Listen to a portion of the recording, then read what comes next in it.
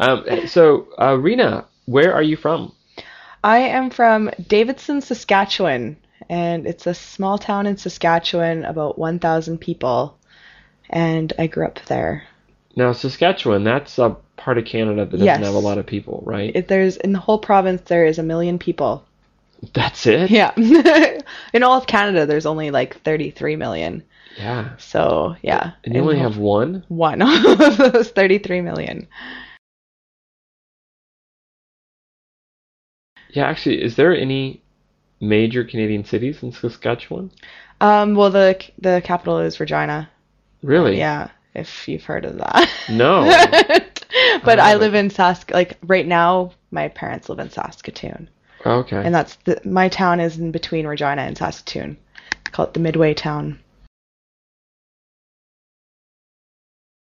What's it like growing up in a very small rural setting? It was it was awesome. My parents, because they immigrated from Lebanon, were very strict with me, so I wasn't really allowed to do much until I was about in grade 11 when my brother was old enough to come with me. Uh-huh. But it was once I was able to start going out and going to dances and things like that, I loved it.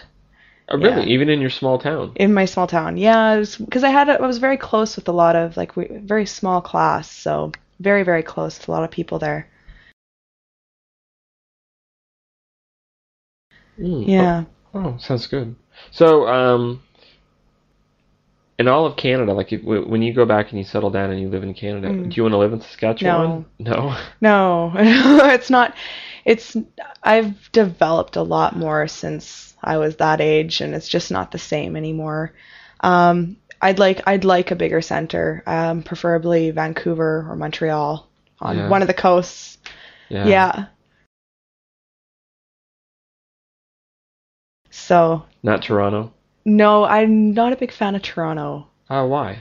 because I'm a little jaded. When I was in '94, we went to Niagara Falls and we drove through Toronto, and it just looked so busy and smoggy and just crazy. And so I never really liked it since that. I have that image in my head still of that. Yeah.